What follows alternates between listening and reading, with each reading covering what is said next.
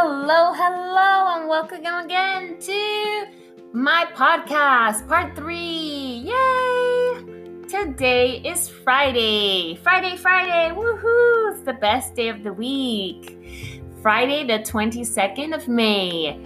Tomorrow will be Saturday, the 23rd of May. And yesterday was Thursday, the 21st of May. How is everyone? Is everyone happy? Well, the weather today is cloudy and warm, and the season is spring.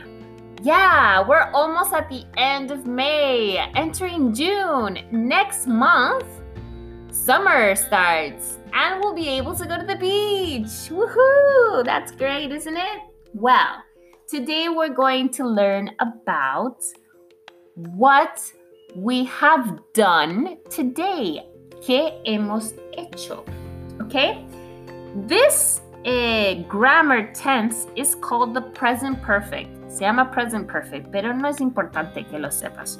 Okay? The important thing is something that you did today. Es algo que hiciste hoy. Okay? Hoy. In Galician, you say the past. En gallego utilizas solo el pasado. Lo hiciste hoy, da igual, lo hiciste, right? So you use the past. But in English, in British English, okay? In American English, we don't use the present perfect. In British English, you use have done or have gone. Have más los irregulares de la última fila. De los irregulares que memorizaste para Carmiña, ¿vale?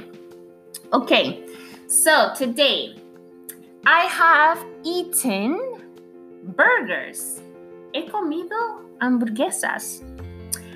Today I have ridden my bike. He montado a bici. Today I have gone to my friend's house. He ido a casa de mis amigos. Today, I have done my homework. He hecho mis deberes. Today, I have played a game. He jugado un juego.